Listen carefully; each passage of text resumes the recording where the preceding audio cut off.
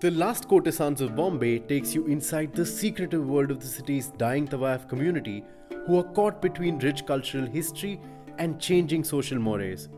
I'm your host Kunal Pirohit, and this podcast is brought to you by the editorial team at The Swaddle and edited by Sapan Taneja. Over months of conversations with the few remaining Mujra dancers of Mumbai, I learned about the women and their desperate attempts to keep a dying tradition alive.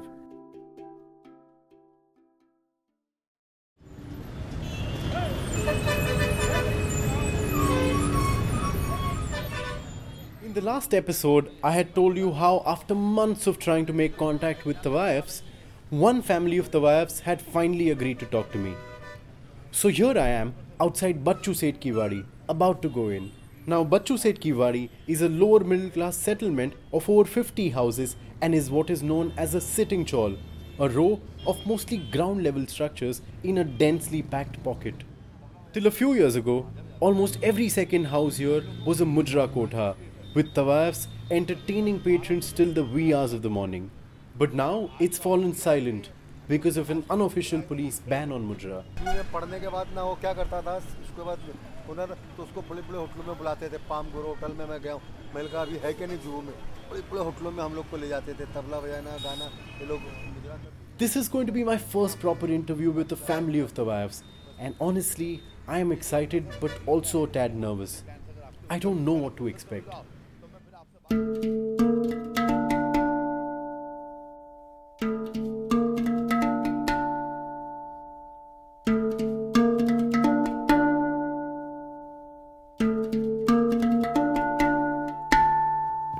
तुम आते हो यहाँ enjoy करने.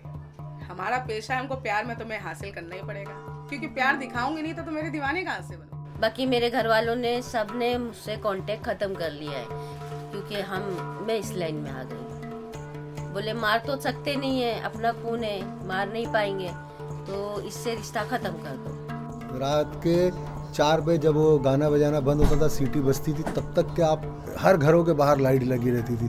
अभी लोग नहीं है तो लोगों ने अपने अपने धंधे, अब जब भाड़ा ही नहीं वसूल होगा तो दुकान कहाँ से चलेगी. Welcome to the Last Courtesans of Bombay. This is a documentary podcast that goes deep inside the secretive world of Bombay's courtesans and comes out with rich tales of their history, their art, and their audacious bid to subvert patriarchy by defying gender stereotypes. नमस्ते.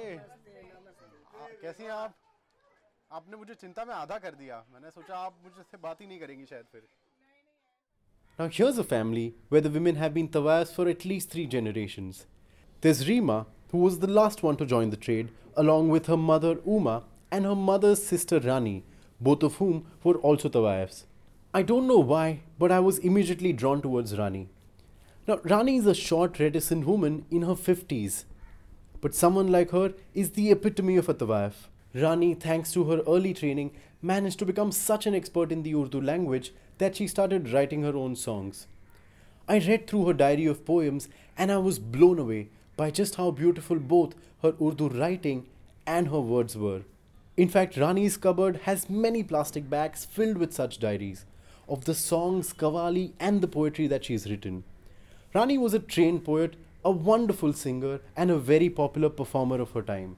And despite this, she has to live a life of shame just because society had painted the whole profession in a bad light. इनकी आँखों से जाम पीता हूँ, क्योंकि सुबह पीता हूँ, शाम पीता हूँ, और इनकी आँखों से जाम पीता हूँ. जो मुझे मुफ्त में पिलाए तो इनका ले ले के नाम पीता हूँ, क्योंकि मुझको मदहोश बनाने से फ़ायदा क्या है.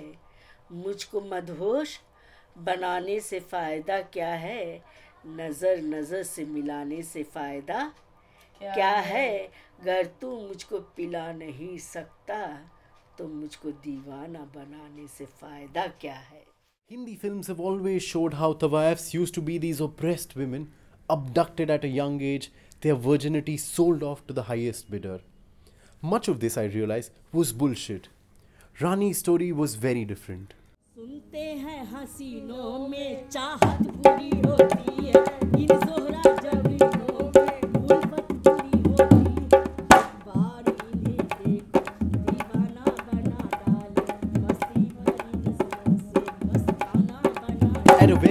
age, Rani was brought into this profession not with coercion and threats, but training and education. तो आपकी तालीम समझ लीजिए कितने साल लगा होगा आपको? मैं तो समझ लो 10-11 साल की उम्र से लेके अभी तक गाती आ रही हूँ और सीखी भी हूँ उसी में। बचपन से पहले रियाज कराते थे उस्ताद।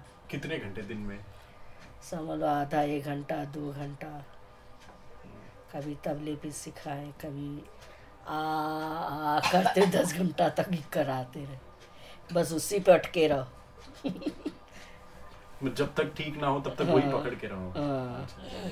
तो एक एक करके आपने सारा कुछ सीखा, फिर आपने राग सीखे। फिर मैं खुद ही अपना बाजा लेके रियाज करने लग गई। सुर छेड़ दूँ अपना ऐसे हाथ से बजाना भी सीख गई। बाजा आप खुद बजाना सीखी? हाँ, फिर वो सारे गामा पादा नीसा उसी से करके पूरा रियाज करना। तो आपने मुजरा शुरू कितने साल में किया फिर? क्या उम्र? मुजरा तो समझ लो बहुत कम उम्र में बैठ गई, बहुत गरीब। 14-15 11 साल की उम्र में। मेरी बहन 13-14 साल की उम्र में। Rani started off by singing mostly classical songs in the Mujra kota that ran in her living room. That's how most Mujra kotas are run, in large living rooms with seating on 3 sides along the wall and the 4th side being occupied by the singers and performers. Soon, Rani started writing her own songs and composing them to music as well. Her popularity grew, and before she knew it, she was holding live Mujra performances across the world.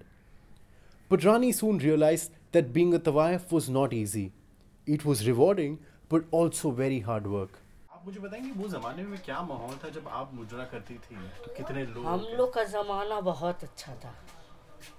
ये था जो 8 बजे से शुरू हो जाए मुजरा, कभी कभी दिन से शुरू हो जाए, पूरी रात पूरा सुबह से लेके दिन तक का, खाना नसीब ना हो, सोना नसीब ना हो। हम लोग ले या भगवान कोई मर जाए तो ज़रा मुजरा बंद हो जाए तो हम लोग को सोने को मिलेगा, नहीं तो मुजरा ही नहीं बंद हुए। But there was something else that Rani told me that really surprised me. She told me how being a tawayaf did not simply mean performing. It meant following a strict moral code, a list of do's and don'ts that could not be flouted no matter what. One thing was clear from everything that these women described. Mujra wasn't simply entertainment. It was an art form performed by women with very intimate knowledge of the art. It was a profession which involved training, etiquette and dedication. The women would have to be well trained in songs of different languages because their clientele would be so diverse. Rani entered the world of Mujra when she was very young. The poverty in her house was so severe that she had little choice but to follow her mother into this profession. गरीबी बहुत थी। और आपके अब्बू क्या करते थे? वो मर गए। अच्छा, वो तब मर गए थे। मतलब इतनी छोटी उम्र में ही आप लोग अपनी अम्मी के साथ थे। और बाकी और कोई? और इस लाइन में ना कौन अब्बू कौन हो, वही माँ रहती वही बाप रहते, कोई पूछने नहीं आता कि ये हमारी औलाद है, कोई नहीं पूछता है। It's this last statement from Rani that got me intrigued. That often in this trade, the mother has to play the roles of both parents. There's a reason behind this. Tawayafs, for generations now, have enjoyed a sense of agency in choosing who their partners are and the nature of the relationship they want to share. An academic, Veena Oldenburg, writing about the Tawayafs in the 1970s of Lucknow, wrote how these Tawayafs were rebelling against the institution of marriage and challenging the significance attached to the housewifely status of women. My fear is society never quite appreciated this rebellion. Thanks to Hindi films, most of these women are looked at as women of loose morals and as homebreakers. Here's a clip from Devdas, a popular Hindi movie around a courtesan's life. ये जश्न भी क्या खूब रंग लाया है। एक ठकुराइन और एक तवायफ, दोनों को साथ साथ लाया है। वाह! ये तो तुम भी जानते हो, सारा गांव भी जानता है कि तवायफ के कोठे पर रोशनी होती है तो ठाकुरों की वजह से, उनके घर में औलादें पैदा होती है तो भी तुम जैसे ठाकुरों की वजह से। आज चाहे तुम उन्हें बाजारू कहो, मगर उनकी रगों में खून तो ठाकुरों का ही है। साथ खड़े रहने से तवायफ ठकुराइन नहीं बन जाती। सच कहा आपने बड़ी माँ। For women like Rani and Rima, the most frustrating part of their job was how society looked down upon them for their relationships with men. Courtesans have always had relationships that have defied stereotypes, with many believing that marital relationships are restrictive and do not offer personal freedoms to women. Hence, many courtesans prefer having relationships which don't involve marriages. In this house, a common strand running through the lives of all of the three Tawayafs was that their partners had abandoned them. In fact, just around the time that I met them, Rima's father had suddenly gone back on his promise to give her mother a house. Instead, he had decided to give it to his new wife. Rima's mother was left heartbroken by all this. What made her feel worse was the realization that there was nothing that she could do in this situation. आज जो बीबियां कहती हैं हम लोग के खिलाफ, हमारा कौन? हम तो भाई लाइसेंस ही नहीं हमारे पास कि हम किसी आदमी को ये पकड़ के कह दे कि नहीं हमारे साथ हमारा बच्चा है तो हमें ये हक दो। कर पाएंगे हम? नहीं कर पाएंगे। तो बीबी के पास तो आदमी 100 जगह जाएगा, 100 तवायफ के पास जाएगा तो भी आखिरी में उसका ही है। तो हम गलत करते हैं कि आदमी हमारे साथ गलत करता है? हर तवायफों के साथ यहाँ आने वाला आदमी गलत करता है। Back in the times when the Mujra was still very popular, Tawayafs did not care about men's refusal to give them their rightful share. That's because most Tawayafs could earn decently well and remain independent. But with the decline in Mujra's popularity, these women are now increasingly dependent on men who come to their quotas and profess their love. Rani and her family blame the government mostly for their state. For years now, the government has been imposing restrictions on the Mujra. Like right now, when we are recording this, the local police have unofficially banned Mujra. आज मेरा ये business है, अभी यहाँ पे हफ्ता चालू करने कहते हैं 2 लाख रुपया, तो मुझे तो 2 लाख भरना है तो मुझे गंदी तरीके से कमाना पड़ेगा ना। गवर्नमेंट को खाली ये छूट दे दे कि कोई पुलिस वाला 1 रुपया नहीं खाएगा, आप देखो कोई भी माहौल खराब नहीं होगा। अब पुलिस अगर 2 लाख रुपए मांगेगी यहाँ पे मुजरा चालू कराने का, तो मैं 2 लाख कमाऊंगी कैसे? मुझे गलत तरीका अपनाना पड़ेगा ना, तब तो मैं आपको 2 लाख रुपया दूंगी। तो ये सब तो गवर्नमेंट ही करा रही है, गलत कोई है नहीं। तवायफ गलत बना रही है गवर्नमेंट कि उसको तवायफ से प्रोस्टिट्यूट बनाया जा रहा है। सब कुछ गवर्नमेंट कर रही है सिर्फ पैसों के लिए। तो फिर मतलब ही क्या है? आपकी अच्छाई करने जा रही है कि अरे यहाँ पे गंदगी हो रही है, वो कम उम्र की आ गई। अरे जब मेरा एक से गुजारा नहीं होगा तो मैं अपनी छोटी बहन को भी लाऊंगी ना। जब मेरे परिवार में अगर 50 लोग होंगे तो मैं कैसे खिलाऊंगी? अगर एक मैं ही रहूंगी और उस अच्छी तरीके से पैसा कमाना होगा तो मैं कमाऊंगी अपने डांस पे, कला पे। मैं 11 बजे से नाचती थी तो मैं 12 बजे दोपहर में उतरती थी। डांस पे पैसा कमाती थी लाखों रुपये में, सिर्फ डांस करके। कोई ये भी नहीं पूछता था कि तुम्हारा नाम क्या है। आज क्या करते हैं? 10 रुपये के लिए भी लड़की को शक्ल देखनी पड़ती कि कोई हमें 10 रुपया दे दे।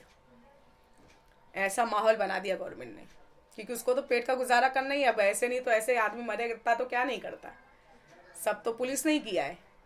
अब तो अगर एक क्या 10 भी ला दो तो पैसा नहीं कमा सकते, 10,000 रुपया भी नहीं कमा सकते, क्योंकि ऐसा माहौल ही कर दिया। आदमी भी ऐसे हो गए कि बाबा पैसा के लिए आएंगी। पहले क्या था, आदमियों को मालूम था कि हम कितना भी देंगे ये नहीं आएगी।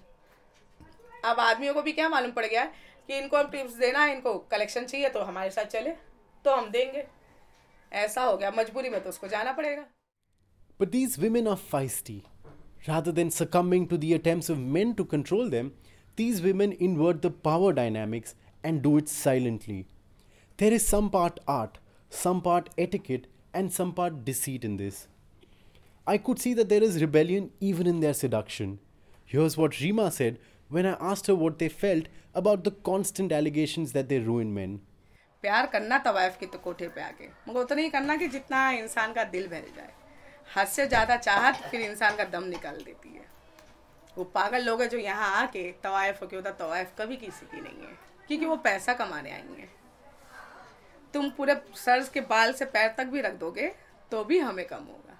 तो फिर हमारे तुम्हारे रिश्ते मिल ही नहीं सकते। तो बेवकूफ़ लोग हो ना जो प्यार कर रहे हो। और ऐसा तो कोई आदमी नहीं है कुनाल की जिसको ये पता नहीं है कि ये माहौल क्या है।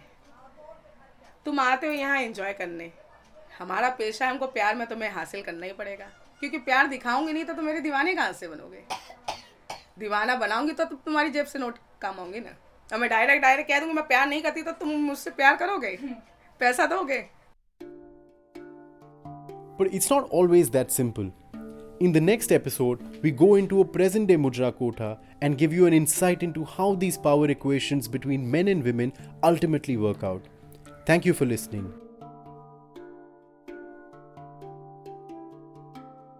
This was the second episode in a 4-part series called The Last Courtesans of Bombay. You can find the entire series on theswaddle.com, SoundCloud, Spotify, Apple Podcast, Stitcher and Google Podcasts. This series is brought to you in collaboration with The Swaddle.